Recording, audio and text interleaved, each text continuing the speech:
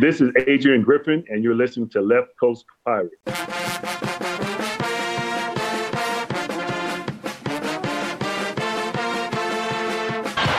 will try to go all the way. Layup in, he does, and the Hall back in the middle of it. Seconds to go in the game. Winchester, 7 seconds. Caver, the hair, fires. Jordan, Remus, Holloway, all the way. Left-handed layup, Shaheen Holloway. 23 seconds to go, down by 2. Here's Whitehead, guarded by Ochefu, gets the step into the lane, goes to the bucket, layup, rolls around and in, and a foul! Whitehead ties the game! Pow from Trenton. Woo!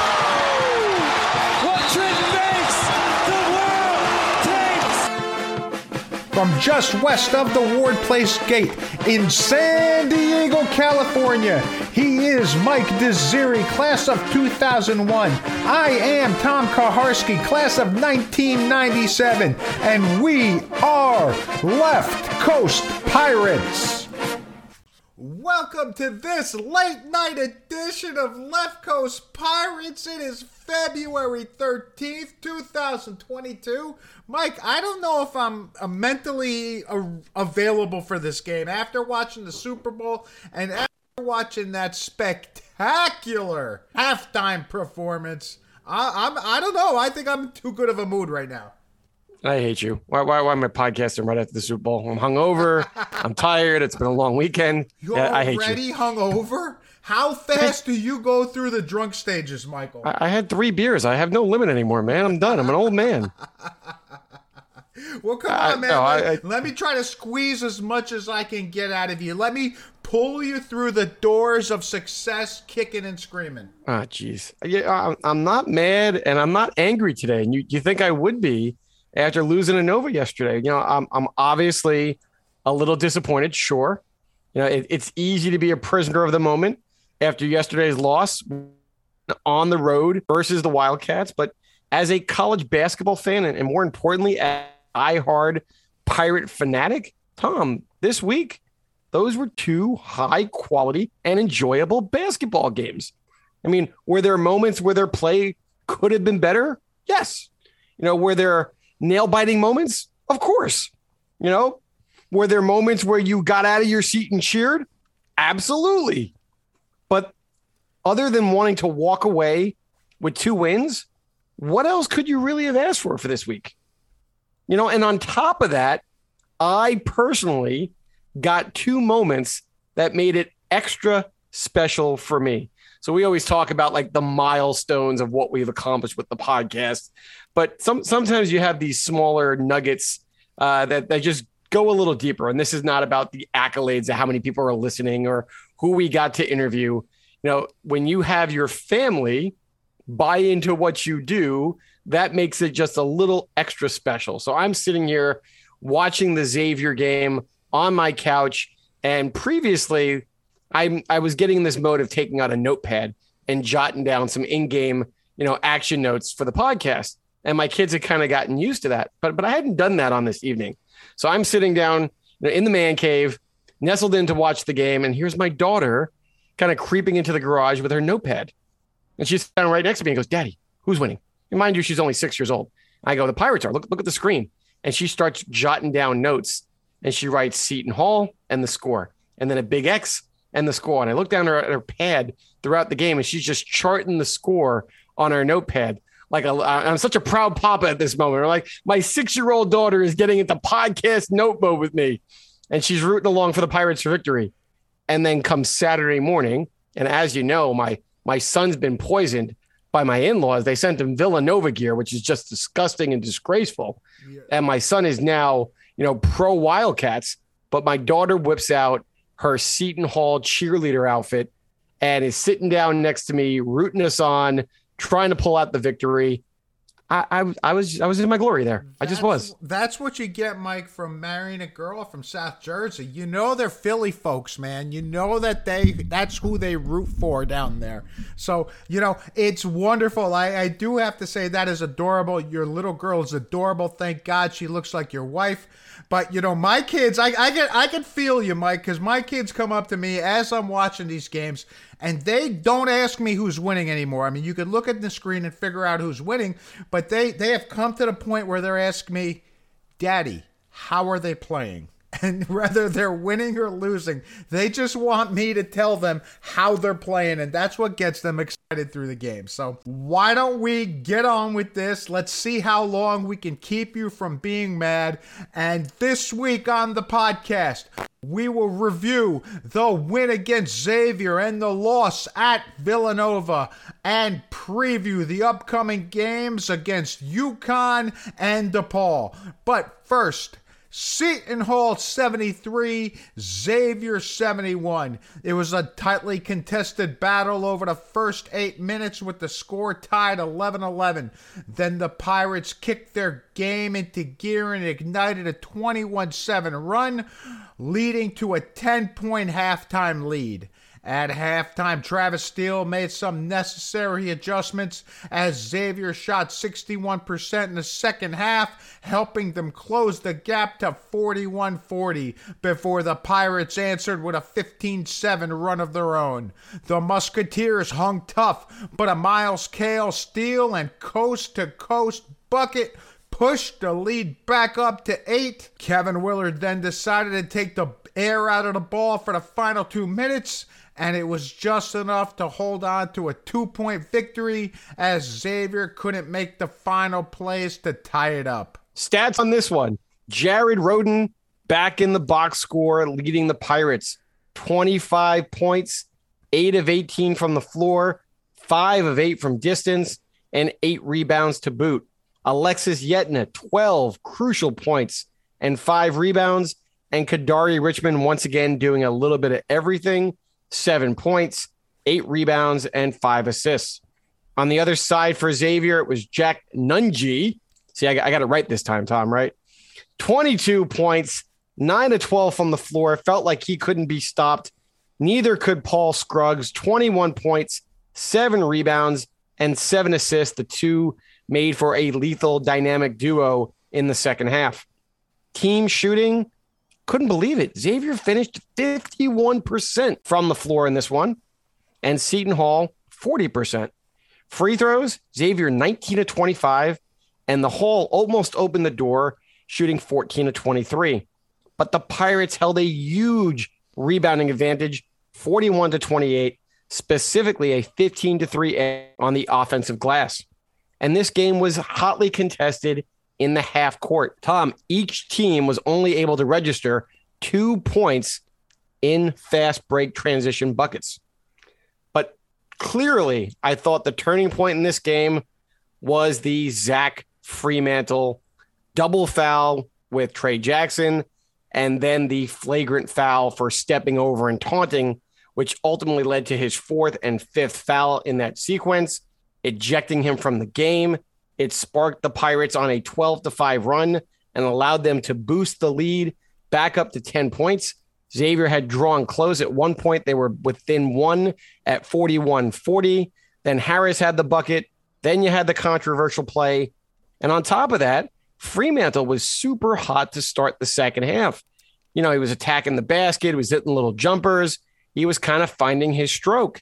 And the way that Nunji and Scruggs were playing, if you would have added a effective Zach Fremantle to the mix, I don't know if the Hall could have held them at bay. So having Fremantle leave the court all discombobulated or just kind of out of sorts, I think that kind of threw Xavier off their game before they made that late charge to try to steal it in the end. I don't know how super hot Zach Fremantle was, Mike. He finished the game with 4 points. He put 2 baskets in, okay. But I'm going to steal a little thunder for you. I know you're going to come up with the social media post of the week, but the best thing I saw all week was at JP Carlissimo on Twitter after that flagrant foul said, Zach Fremantle looks like he wants to be a tough guy in the worst way, and man, did that show. But this game was truly a kind of tale of 2 halves, Mike, because the first half, the Seton Hall offense looked fantastic. They moved the ball around. They took that normal intensity that they bring to the defensive side and they brought it in on the offense, man. It really looked nice. They moved that ball around. I'm going to disagree with you. I'm going to say that the reason why the offense looked good is because this team plays and builds off of their defense. We asked for the intensity level to be picked up, just like we saw in the Creighton game. Hey, we got that same effort again. And when they come out with that kind of effort, it makes a huge impact specifically on the defensive side of the floor. They held Xavier to 39% shooting in the first half. I mean, we said it in your recap. They shot 60 plus 60 in the second half for a 51% average for the game. But in addition to holding them to 39% shooting, they also forced 10 turnovers, and those turnovers led to 13 points offensively. We need to build offense off of our defense, and that was definitely the case in the first half. And as you said, conversely, it was a tale of two halves. They did not force another turnover, or better yet, maybe Xavier didn't turn the ball over the entire second half. Those are the only 10 turnovers for the game for the Musketeers. So when our defense is clicking, I think it builds the confidence on the offensive side. It gets us some easy buckets. I wouldn't say that our offense was clicking because in the second half, it clearly wasn't. You think these things are mutually exclusive? In the first half, the guys were making the extra pass. They were moving that ball around. And in the second half, like you said, they went back to that ISO ball. But who came up big offensively? Jared Rhoden. And he did it in a most unconventional way for himself. He shot the ball from deep very well. Perfect illustration of where you're sitting here going, hey, it was first half, second half. No, I went back to kind of see how Jared got his points, because we made a comment in the previous podcast about Jared needing to let the game come to him, right? We gave that Trayvon Blewett example of play within the flow and don't force your shot. I went back and looked to see how many times he took a shot that was in the flow of the offense where somebody else him up or the game came to him versus him going one-on-one ISO. And I thought it was really eye-popping because it had nothing to do with first or second half. It was completely just isolation buckets throughout or being set up by his teammates throughout. He shot 6 of 10 on plays that he was set up by his teammates. And he shot 2 of 8, 1 turnover on plays that he went ISO. I'm sorry, Tom. He's got to trust his teammates to get him the quality shots. He's clearly not an effective ISO ball player. But in this game, for the 10 shots that he took, he was able to carry the team because of that effort. What are you sorry about? I don't disagree with those comments, Mike. All right. There was 2 in particular plays where Jack Nungy, that's how you pronounce it, Mike, just making sure you remember, was isolated on Jared Rhoden, and Jared's waving off everybody else. He's taking Jack Nungy. He's going to show him how to play. And he takes 2 step-back 19-foot jumpers, which we always bemoan are the worst shots in basketball you can take. Outside of them just being long, only 2-point shots, you're also going away from the basket at that point, Mike. It's just, you've got the slow-footed guy on you. Why are you not blowing by him? Don't wave people off if you're not going to blow by him. What also happened towards the end of the game, right? He got bailed out by getting hit on the elbow and getting 2 free throws. But, he didn't go all the way to the basket. He pulled up.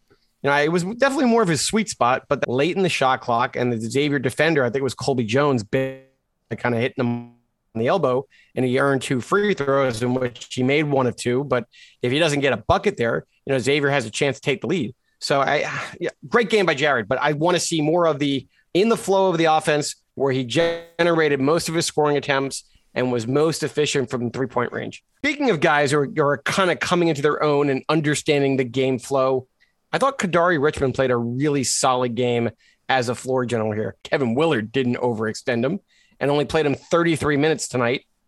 And he had 5 assists and 4 turnovers. But I also went back because I felt like Kadari had a bigger impact on this game.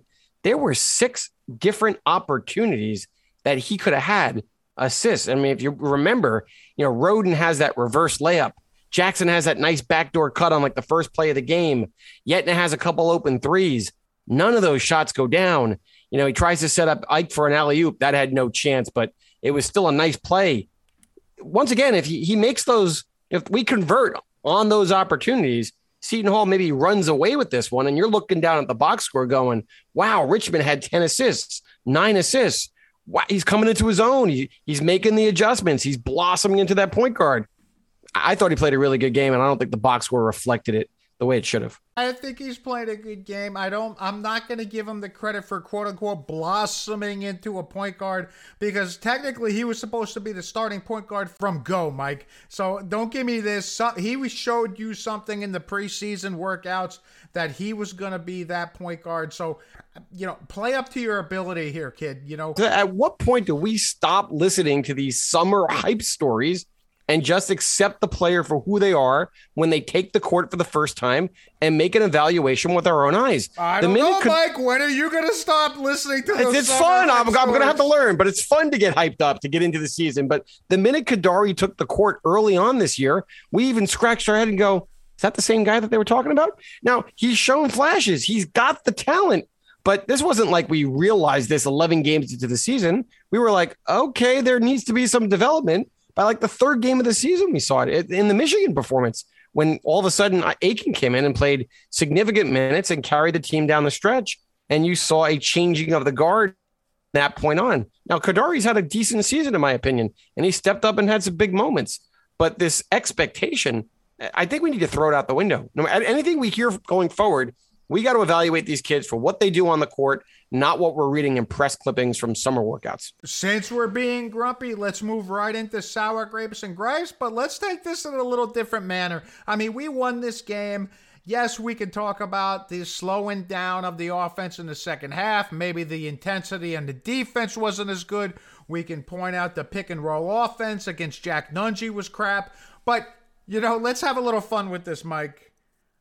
Travis Steele, coach of Xavier, got caught with a huge expletive during some moment of silence for cancer victims during the game, Mike. I think it's a non-story. I mean, it kind of sucks. It's kind of embarrassing, but I thought he handled it properly in the postgame. I mean, you never want to be dropping F-bombs on the sideline, period, when the whole entire audience is going to be able to hear it. You don't want to represent yourself that way. But, he comes back out, immediately apologizes to open his press conference in the postgame, says he was not aware that at that moment in the game, that's when Seton Hall PR was going to execute this moment of silence for the Stand Up for Cancer victims. And they're in a heated battle. This is a big, important game for Xavier and Seton Hall to continue to build their resume, win a Big East road game. They're in the thick of it. And you know what? He probably needed to have better awareness of what was going on, but he lost focus. He's coaching his team. He's trying to get them fired up, and he dropped an F-bomb, and he apologized.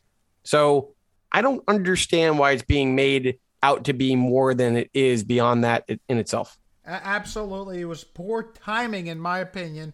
You should have done this pre-game right before the announcement of the starting lineups so everybody has their moment and it doesn't interfere with the game. And you have no possibility of something like this happening. I mean, in the middle of the game, the last thing you want to do is take these guys out of their chosen profession, if you will, and have them pay attention to something that's got nothing to do with the game itself. Well, it's the same thing with the in the huddle moment. You think any of those guys, they're always looking over their shoulder to be like, when's the camera going to be shut off? Oh, absolutely. Right? I can't stand the interviews going into halftime or coming out of halftime. Leave the coaches alone. Talk to them before the game. Talk to them after the game.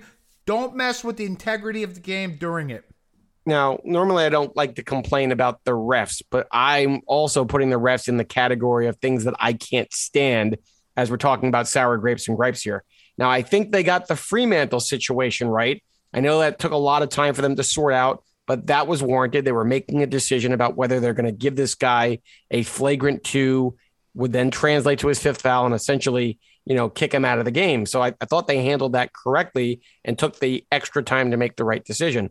However, the 2 missed traveling calls on Jack Nungy, and they were blatantly obvious. Ike's goaltending was horrendous. And then you have this inbound save by Colby Jones of Xavier, where he just kind of flings it over his shoulder and saves it in play. And all of a sudden, then they stop the game to say that he's maintained possession. Since when do you go diving out of bounds and just fling the ball back into play? And that's now creating possession that the shot clock needed to be reset back to 20 for Seton Hall. And even if that's the call, make the call. We got to go to the cameras. We got to waste 5 minutes. And then on top of that, I thought Xavier probably got the short end of the stick. I think that last ball was probably out on. No? And they went to replay it. I mean, I don't know what they look at when they go to these replays. I don't agree with that at all. If anything, it was inconclusive, but I think you missed one on that save inbounds by Colby Jones. Tyrese actually goes skying for that ball, grabs the ball. He travels on it as he comes down, Mike. He did. He did. There were a bunch of missed calls by the ref. It was painful to watch. It wasn't a good showing. The entire season's been a bad showing by the refs. I don't know if we're more focused on it or because the replays have become so much more advanced that we could see every miss, but it's not been a good showing by the refs in the least bit this year. Yeah, I'm not complaining saying one team was slighted versus the other, or that was the reason that the certain outcome of the game, tilted in a certain direction. That's not where I'm going with this. It's bad refereeing in general. It's impacting the flow of the game. Which game was it when we basically had like a 13-minute break? I forgot. Was it the Texas game? Yes, oh, my God. Yes. Come on. It's becoming about the refs and almost like a look at me moment. And then you have all these look at me moments and you can't make the obvious goaltending or travel calls that to the average fan or the trained eye of the common basketball fan, we're like, oh my, how did you miss that? So we're seeing more of that, the missed basic call, and then the slowing down of games to go to these monitors, and then still coming back with inconclusive decisions. It's just bad for the game. So boo on the refs. I don't think it had an impact on the final outcome, but they got to get better. And we've said this before, the Big East needs to look into this to try to hold them accountable to get better, because we're going to have some big games down the stretch, and you have a result like the end of the Marquette game that going back, you're going to sit there and go, I wish we would have had that game. And you hope that doesn't happen again in another crucial game that's going to be important to the resume. It wasn't even TV Teddy Valentine on the whistle. It was amazing. No, it wasn't even James Breeding either. It's But that Clougherty guy, he was around. But as bad as the reffing was and as it slowed down against Xavier, we had a barn burner on Saturday. Villanova 73, Seton Hall 67. Seton Hall had their shooting shoes on from the start, draining 8 3-pointers in the first half, but Nova was able to maintain contact, trailing the Pirates 32-29 at the break. The second half featured 4 ties, 7 lead changes, as well as a 9-0 Nova run answered by an 11-0 run by the Hall. But with the game tied at 67, the Wildcats made key plays and clutch free throws to pull the victory out in the final 90 seconds of action. All right, Tom, box score on this one. Kadari Richmond, 16 points, 5 assists. Trey Jackson, 16 points, 4 of 6 from three-point range, and Alexis Yetna with 15 rebounds. For Nova, all 5 starters were in double figures. You had Jermaine Samuels with 16 points on 7-11 from the floor. Please just graduate already. Justin Moore, 16 points, 7 rebounds. Gillespie, Dixon, Slater all had 10 each. Shooting-wise, on the team stats, the Hall was at 42%. Nova was at 41%. Not a traditional shoot-the-lights-out Nova game. We had them, Tom. 3-point shooting. Seton Hall, 11 of 26 for 42%. Nova, 8 of 26 for only 31%. Free throw shooting. We made the ones that we got, 8 of 9, but Nova didn't give you any window of opportunity. 15 out of 16. The turning point to me, it comes at the end of the game. All right, it was a great game back and forth, but Slater stumbles as he's attacking the basket, tosses the ball out to the three-point line, and there it is, right in front of him, a 50-50 ball between Jameer Harris and Colin Gillespie, and Gillespie wins the ball and immediately attacks the basket and makes a pass to Slater, as you said to me, somehow gets back on his feet into perfect position to receive that pass and put the go-ahead bucket in for 2. And then Nova didn't trail again. And they made all the clutch plays, and they made all the smart plays, and they made their free throws, and that's your ball game. I think that's hugely underrated that Slater got himself up and back into position to make that play.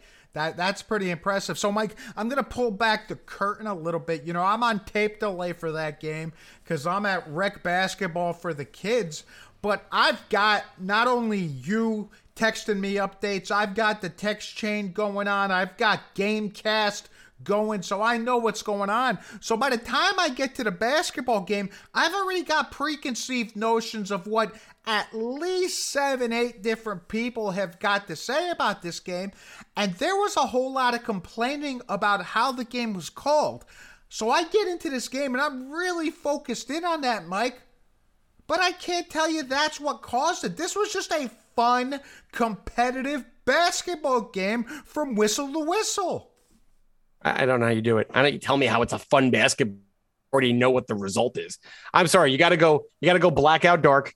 I got a realtor phone call, Mike, in the middle of this game. Real technology out there. You don't have to go blackout dark, Mike. That's not did you how watch the game? Works.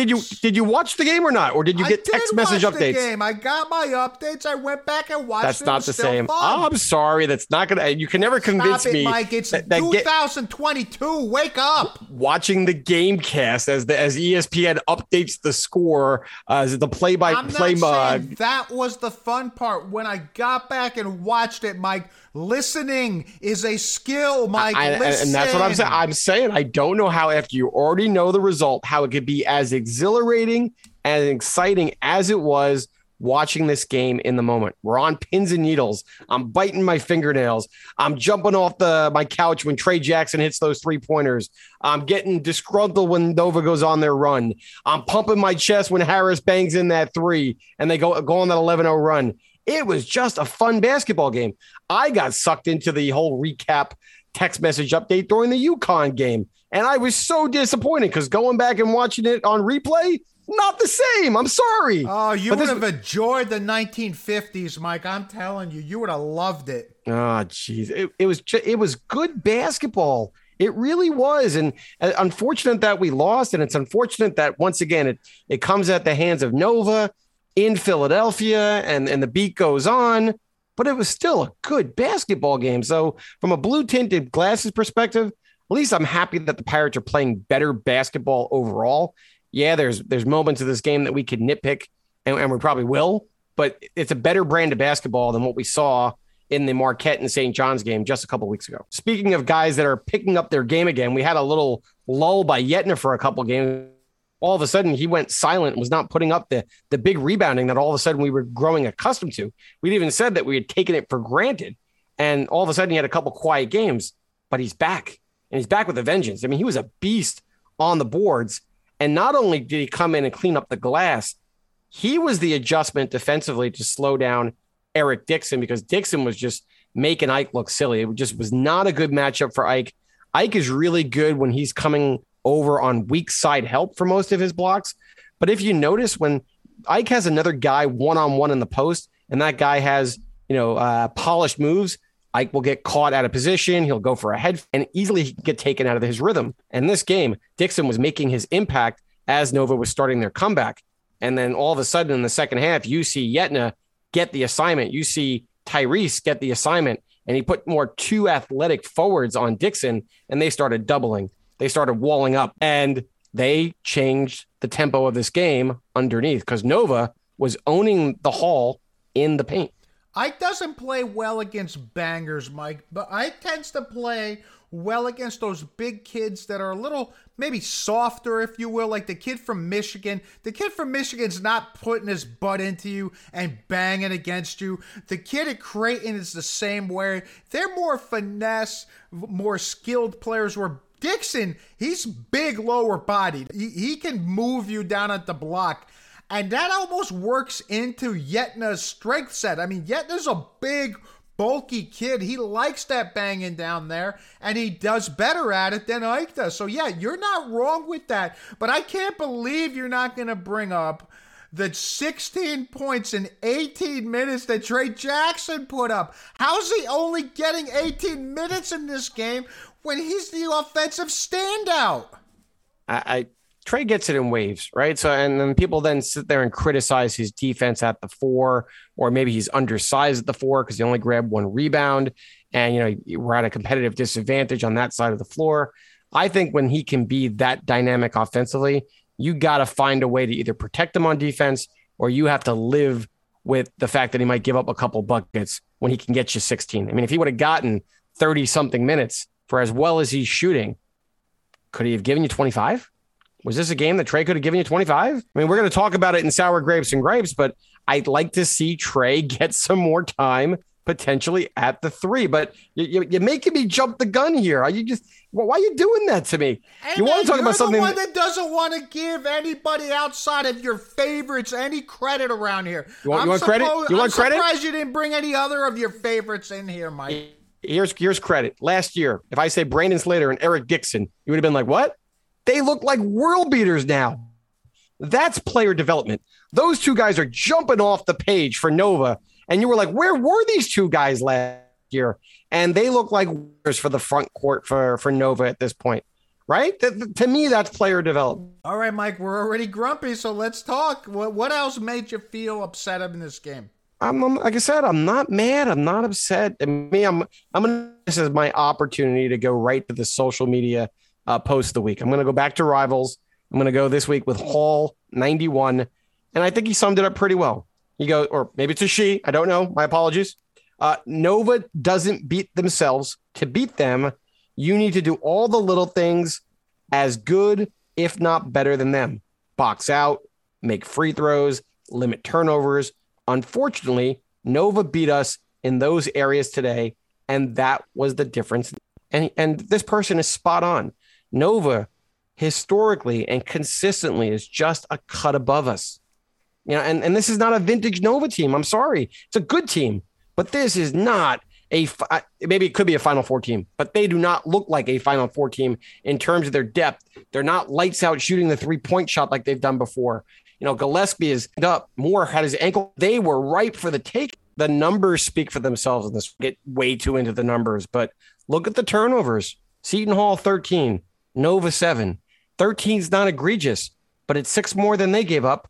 And it led to 22 points for Nova off those turnovers and only 8 for us. On the road, it is really hard to overcome that 14-point differential in that category.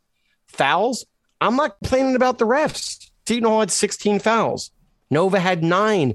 9 for the entire game. Jumping for their head fakes a decade later.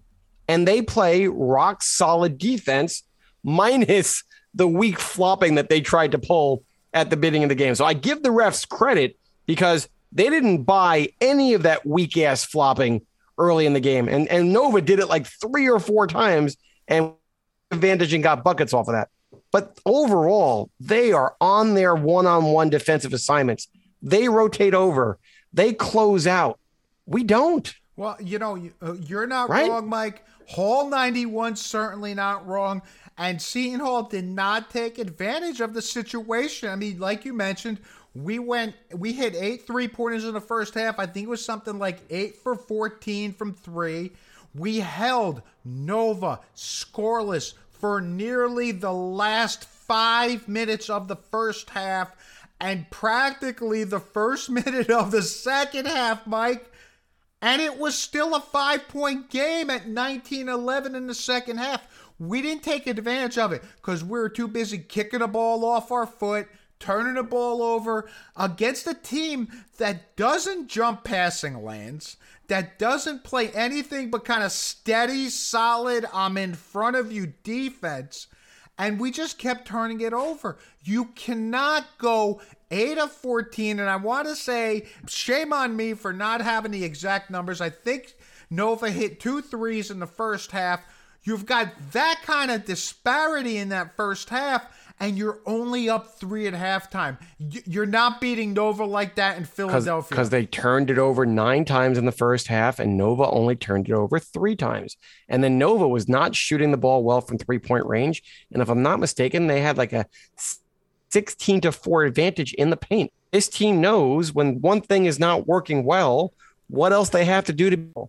Jay Wright does a great job of finding the one-on-one mismatch and going ISO in the post.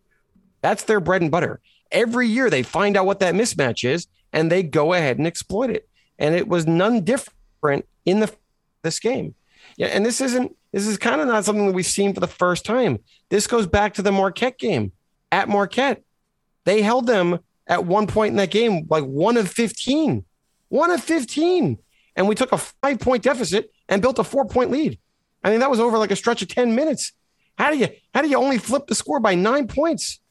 Sometimes our odds also goes into the same lull at the same time as the opposition. I think when Nova was going through their drought, I think it was Gus Johnson saying that Seton Hall had not had a field goal made for almost 3.5 minutes, almost 4 minutes on a possession that was towards the end of the half. And I think Kadari got his 3 free throws then. So I don't even know if Seton Hall had a field goal for the last 4 minutes of the first half outside of those free throw attempts. Well, look, and you talk about lulls. You know who went right back into a lull for this game? The hero of the Xavier game, Jared Rhoden, scores 8 points for the game, 4 of 12, basically going back to pretty much all ISO. His last basket of the game, Mike, 13 minutes and 26 seconds left in the second half. That's it. He was done. A couple things here. I would have loved to seen Trey get more minutes at the 3. I've said this, becoming a broken record. Samuel was playing well. I don't think Samuel was playing great, but Samuel was playing good defense on Dixon. It allowed Yetna to kind of roam around and grab the boards. Yetna was also able to come over and double down and help. So it was good to have him on the floor at the 4-5. And Willard is so stubborn that he will not play anybody else outside of those combinations that we talked about. It's either Yetna or Jackson at the 4, or it's Ike, or it's Tyrese at the 5. Great opportunity to get Trey back in the game, give Jared a breather, and run with those 3 guys in the front court. And guess what? Maybe Trey Jackson on Jermaine Samuels wouldn't have been such a big mismatch. Similar height. He could play him out on the perimeter. Everyone's like, oh, Trey can't play D on the perimeter. How would we know? He's never played the 3 the whole year. He's never guarded anybody in that capacity. What, you've evaluated him on like one switch? Not okay. Jared needs to be fresher down the stretch. Jared sometimes needs to have his head cleared and take a breather and see the game from a different perspective. Maybe that's sitting next to one of the coaches on the bench and getting some pointers, or like I said, seeing what else is going on. But you need your best players to step up on the road against the best competition if you're going to win those types of games. And Jared did not deliver. He just did on this one. Speaking of the substitution pattern with Jared Rhoden and him only getting 2 minutes, on the bench and not getting as much time for Trey, I thought there could have been another strategic substitution towards the end of the game. And here, I'm gonna eat crow here because I'm not even gonna eat crow. Miles had a good game, right? We know that we're gonna get good Miles and sometimes we get bad Miles. This was a good Miles game. Miles comes out and he's banging pointers. He's 4-9 from the floor. We know that he brings a competitive advantage for us on the defensive side of the ball. And Harris got lost on the 3-pointer made by Justin Moore when we went kind of quasi zone. And then he also got out hustled by Gillespie for that loose ball that ultimately turned the game for the Wildcats. Cale not in at the 2. It's not like Harris was running the point. You had Kadari in the game. Harris was 2 of 6 from 3-point range. Those are the only 6 shots he took for the game. He's not a lockdown defender. Why is Miles Cale not in covering Moore and Gillespie in those situations? He's going to get you that tough rebound. He's lengthy. He would have kind of been able to kind of close out on Moore better. Probably would have known his defensive assignment better than Harris, just from his experience. What am I missing? Why was Cale not in? I just can't believe my ears here, Mikey. You're actually wondering why Miles Cale wasn't in the game. This is a highlight. I'm going to have to star this moment in the history of a podcast here. You're actually defending Miles. Yeah, I don't get it. I also don't get why you don't keep going to him until he shows he's not shooting well. I mean, there's a whole lot of things we can question. We could talk about the last minute 30, about the offensive execution down the end. You needed 2. Kadari shoots a 3. You also come down the next time and you have Kadari ISO. It's like we had no plan. It's here, go get me a basket. Here, best ball player, get me a basket, get out of the way. It's we can continue with this. So we're basically saying, hey, once again, we might have gotten out-coached in this scenario. Well, whether we're out-coached or not, we've had these conversations with former players. Kevin Willard loves to give the ball to his best player and say, go do something for me. And it doesn't work this year if that player doesn't happen to be Bryce Aiken. We've shown that. We've seen plays happen. We've seen nice little end-of-the-half plays for Trey Jackson. We've seen little plays run for Jameer Harris once or twice maybe. How are you not running something at the end of this game? So if I'm hearing you correctly, there's a little bit of, what's the word I'm looking for? A little bit of criticism of coach's ability to rise to the occasion. But Tim Brando and Gus Johnson were putting Kevin on a completely different pedestal to start both of these games. So in the beginning of the Xavier game, here's Brando saying, Kevin Willard is becoming a star in this business. And then to lead off the Villanova game, Gus Johnson goes, he is a hot coaching prospect right now with some of those vacancies, especially Maryland and Louisville. What am I missing? I mean, where does Kevin rank, in your opinion, of top coaches in the NCAA? Is he a top 20 type coach? Yeah, I'm not getting. No. This is not the time or place. So what makes you a star then? So what makes you a star in this business, though? Yeah, I don't know, Mike. I mean, Gus hasn't been on the mic for a long time for us, so maybe Gus hasn't seen a few things lately. I don't know. Maryland and Louisville fancy themselves as Final Four / national title contenders year in, year out. Kevin Willard has not shown he can get them to that level, so I don't think he's a candidate for either of those positions. There are other positions I think will come knocking at Kevin Willard's door. I think they're going to say, look at what he's done with what he has at Seton Hall. Let's make him a deal here. But those two positions, no. I mean, what are you going to tell me next? That, Coach K is retiring and Kevin Willard's a potential candidate there? I mean, stop it. I'm just saying, like it when I have narratives, but these announcers come onto the broadcast and they're clearly being fed narratives by Fox 1 or Fox in general to kind of pump up the coaches. But you even said Gus probably hasn't watched one of our games in a while because he started off calling Jared Rhodes. And I think Donnie kind of jumped in and goes, yes, Rhoden's having a great season, but almost to kind of like let Gus go, you got that one wrong.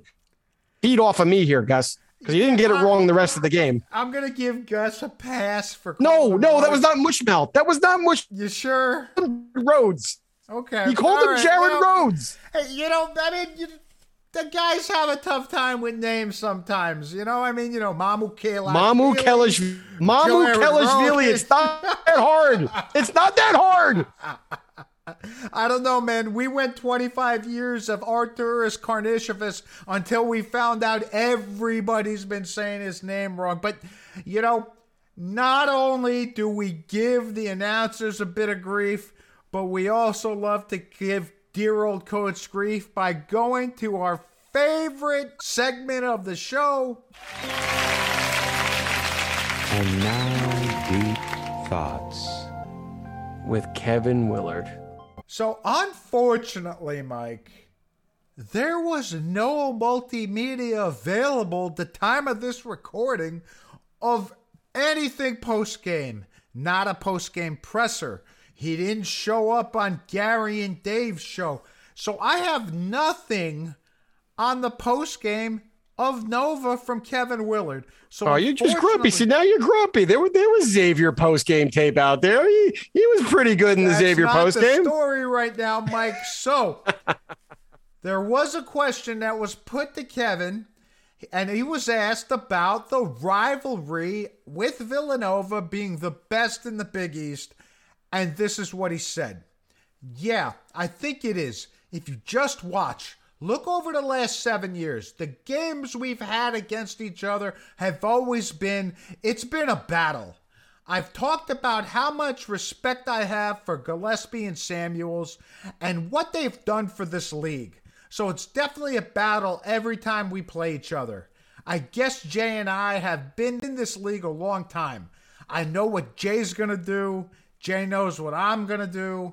I think that's one reason us, Providence with Eddie, we just know each other so well. And so to prepare your team to play against someone you know inside and out, I mean, I know Jay's plays better than Jay does. We go into the games and we know what we have to do. And I think that's what makes this league unique, is the fact that we've had guys in the league for so long. He knows Jay's plays better than he does. Hey, Kevin, just a reminder, this great rivalry that you have right now, they've won the last 5 and they've won 12 out of the last 14. Now, has entertaining basketball? Totally. Have there been some classic games? Yes. But I'm sorry, when a team wins 12 out of 14, to me, that's not a rivalry. We brought up Joe Giuliano. We were interviewing him a couple of years back, talking about Seton Hall going into Philadelphia and trying to end the streak with that special Miles Bowl team. And we're like, Joe, what do you think of rivalry? Is Seton Hall going to end the streak? And he's like, what streak? Because when you beat up on the other guy, when you're the redheaded stepchild, when you're the little brother, it's not a rival. Could there be respect? Sure. I think the Nova fans respect that we give them a run for their money. But I don't think we are the best rivalry in the sport, because you actually have to, like you say all the time, Tom, you have to win. Both sides need to be. We went back with Xavier and we talked about Seton Hall, Syracuse, and St. John's back in the early 90s, and they were throwing haymakers left and right at each other, and each team knocking the other off. It's not happening. Just not happening. No, and nail and a hammer aren't rivals here, Mike. And, our friend from the Wall Street Journal, Brian Fitzgerald, perfectly encapsulates the feeling. It says, another close, hard-fought loss to Nova in what feels like a lifetime of them. And when you lose year in, year out, all the time, we've only got one real significant victory against Villanova in 30 years, Michael? And that's that's the 2016 Big East tournament game. We won one game in Philadelphia. Not relevant in the big picture, Mike. Relevant to us. You also knocked off Nova to end the season the year prior with the NZ, Powell, Kale, Sandro to punch their ticket for the dance. You forget your miracle at the Rock Week. Hey, Mike, who won the Big East that year? Did we win the Big East that year? I understand, but Seton Hall fans look at it differently when they. And what did we finish that year as, Mike? A robust. We finished third, as always. We finished third. We finished a robust 9-9. Michael, stop it. Just telling you that our fans look at it differently. They really hang on to those exclusive moments where we win and we beat them, and they put significance behind. We go back to the freshman year when Whitehead was out. Relevance, Mike. So to our fans, those 4 wins were really, really important relative to what was happening in those seasons. And they happen to be against Nova. So they hold on to them with just a little extra vigor. But to me, you're right. It's good basketball. It's entertaining, but it's not relevant to a rivalry. I just don't see it that way. I don't think anybody right now is really a rival to Villanova with how much they've dominated Big East relative to when they realigned, when they broke away from all those football schools. Nova has been on a level of their own. And I think UConn's going to bring some nastiness back to the Big East in terms of hatred, Tom. I know you like some hate. I think UConn's going to bring that hate, and you're going to see some rivalries develop. You're going to see that Connecticut-Boston type rivalry with Providence. I think you're going to see Seton Hall, if they can stay relevant, battle UConn. And I think UConn's going to create that rivalry from a national brand name perspective that the Big East is going to promote. But right now, Villanova is the flagship of the conference, and everybody else is battling for number 2. You talk about what Seton Hall fans see, but Mike, you know what they didn't see? They didn't see a whole lot of the Xavier game, Mike, because the crowd was sparse, and then a bunch of them were leaving early in the game, and I just had to say, whoa, did you see that? That was good. There's your transition moment of the podcast. I try there sometimes, you go. Mike. Tip your cap, take a bow. It was a weeknight, right? So we can give them a pass. There was supposed to be some kind of ice storm. I know it didn't come to fruition, but if you got to travel long distances or you're worried about your safety, sometimes you got to kind of, do what makes more sense and stay home. and be safe. But the fans that showed up, they cheer. You still felt it in the moments of that game when Seton Hall was making a run. You felt the crowd. But what I don't understand is why the crowds leave with under 2 minutes to go. Was that game in doubt? I thought it was still in doubt. That game was truly in doubt. Even after Miles Cale stole that pass and put it down, and we had an 8-point lead, it still did not feel like that game was over. I felt good, but I didn't feel like it was over. And now you got 2 minutes to go. They projected it, or the final attendance that was reported was like under 9,000. And people were saying, it was probably closer to 5 or 6. I've been to the Rock before. Is it really hard to get out of the Rock when there's only 5,000 to 6,000 people? What kind of traffic are you beating in the last 90 seconds there? What am I missing? Look, people were sitting there going, but I have my kid. And, okay, if you got a little one and you got to beat the traffic, no matter what time of the game you choose to leave, I get that. But if you're an adult and you came with another adult, or you came with an elderly adult, and you didn't commit to stay for the entire game, why not? What do Seton Hall fans want? Top 25 matchup, season kind of on the line or in the balance, have to have this win. You've gutted out 38 minutes supporting your team, and now you decide to leave? I just don't get it. I think Seton Hall fans go to these games and they have the stopwatch sitting there and they've got a timer going, and when that timer hits, they're ready to bolt. You know what that timer sounds like, right, Mike? It sounds like tick, tick, tick, tick. And speaking of timers, Mike, 2 minutes on the clock. Talk to me about the resume. Okay, resume picked up, if you ask me, regardless of the loss to Villanova. Michigan actually thrashed Purdue this week, and they jumped their net back into the 30s. Texas, UConn, Xavier all remain now top 20 in the net. Now you have 4 really solid wins that sit there on your resume. That's a lot better than most of the teams in the country. And as much as it pains me, Tom, Rutgers is creeping into position to become a quad 2 win, as they've now raised their net to an 81 after their 3rd consecutive victory versus an AP top 25 opponent after they knocked off Wisconsin on the road this weekend. Despite the Hall's resume being below 500 in conference play, to me, it's really solid. But at this part of the season, I love to follow everything else that's going on in the country and follow all the bracketology. But there's too many out there, if you ask me. If there's one site that you should go to bracketmatrix.com. And currently, Seton Hall sits as like an 8 seed based on all the brackets that are produced out there. That's a pretty solid position. But I'll go even one further. And now you're going to think I'm nuts. You're probably going to want to cut me off at this point. But I think it's relevant. To me, it's fun to now watch for the next days all the other college basketball that's out there across the country and root for those other bubble teams to lose. And for Seton Hall, it was a solid week. Utah State loses at home to Nevada, net 132. San Francisco loses at home to Portland, net 202. Davidson lost to URI, net 120. Oregon loses to Cal, net 134. And Washington State loses at home to ASU, a net 135. And on top of that, everybody else essentially missed resume building opportunities with chances to knock off top rated teams. So as much as we're frustrated that we're 6-7 in the Big East and we didn't get that marquee road win against Villanova, I don't think Seton Hall damaged by their 1-1 result this week. And I know you wanted better than that. We all wanted better than that. We thought 1-1 was realistic. That's what we got.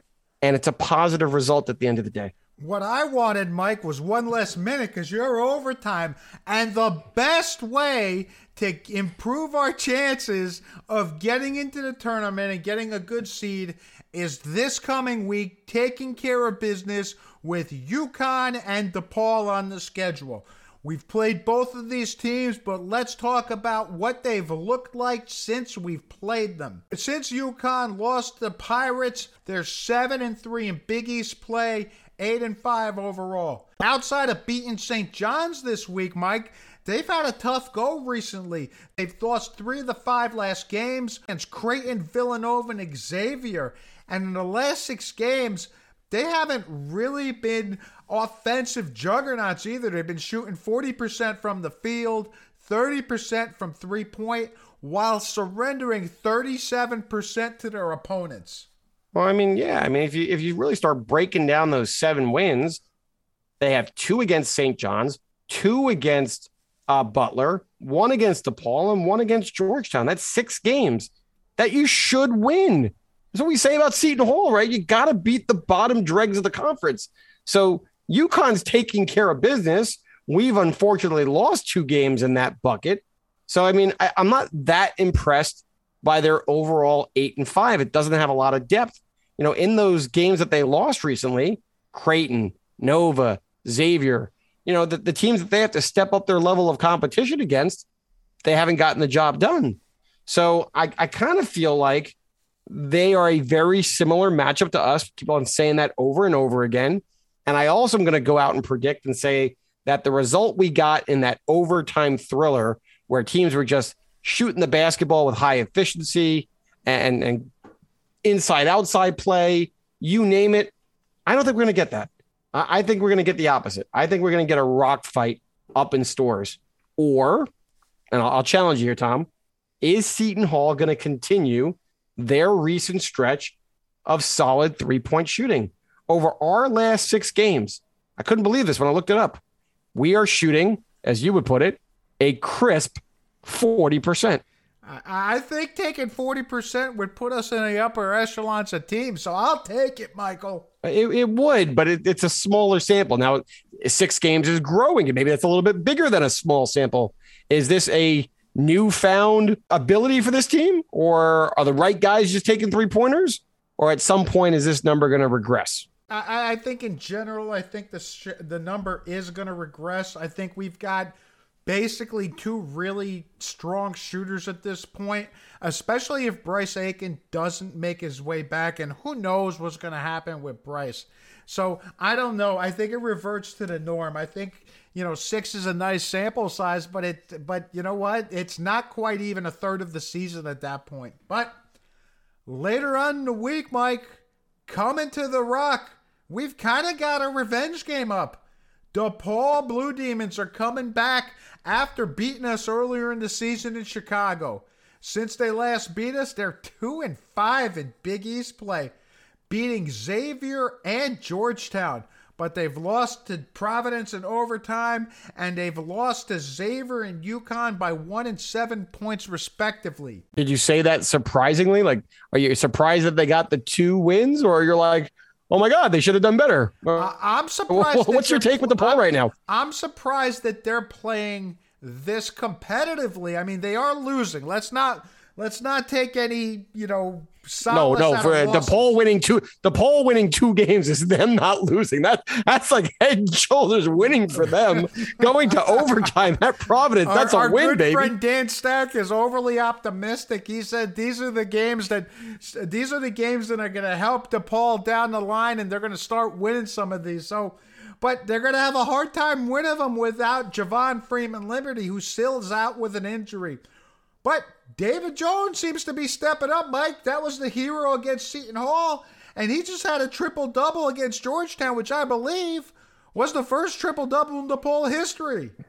See, I would have said that Jalen Terry was the hero against Seton Hall, putting a career-high 28, and that's kind of almost sparked him going forward with Liberty being out and him being the primary ball handler now in the backcourt.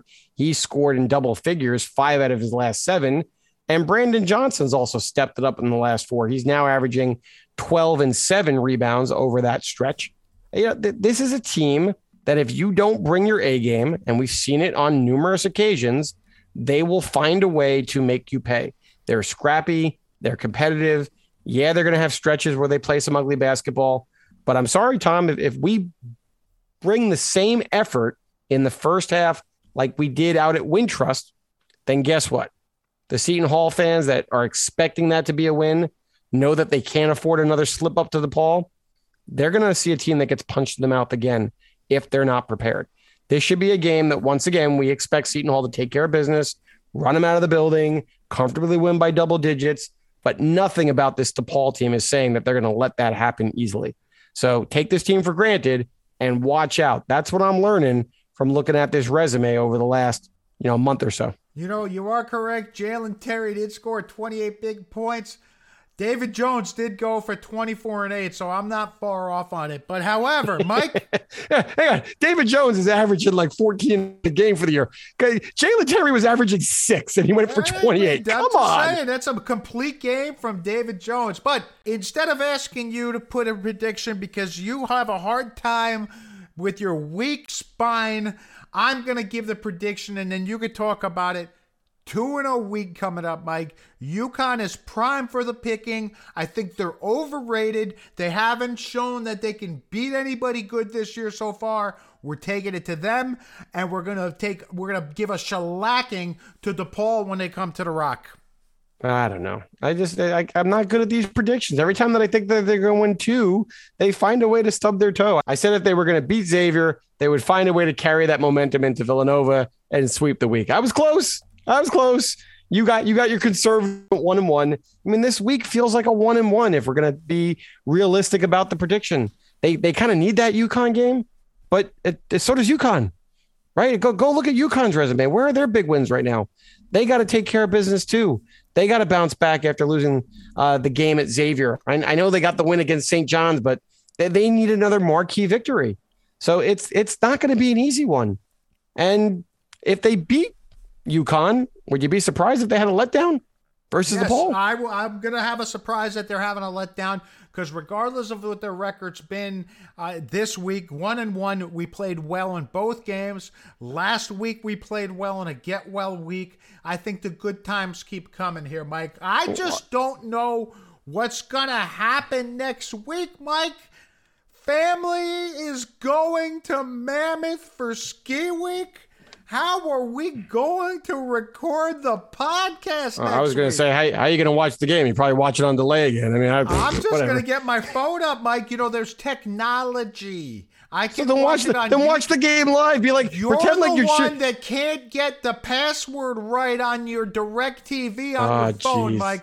I can get on my YouTube TV, no problem. Pretend like you're at your daughter's basketball game cheering for a bucket when meanwhile you're kind of, peeking off to the side watching the game. Come on. You are an old man before your time, Mike. I'm going to be sitting there on my couch on Wednesday watching Seton Hall beat up all over UConn. And then Saturday night, I'm going to be in Mammoth in a cozy cabin with the fire roaring, with my headphones in and my phone in front of me, watching the Pirates beat up on DePaul, all the while yelling, "Go Pirates." And my wife's going to be sitting there going, really?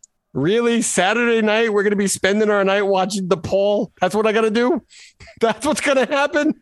Yeah, I'll be sending you the divorce papers to look over for me on Monday. Can I get a Go Big Blue, Mike? Oh, and then while I'm doing that, I'll be screaming Go Big Blue. Yes, my apologies. Thanks for joining another episode of Left Coast Pirates.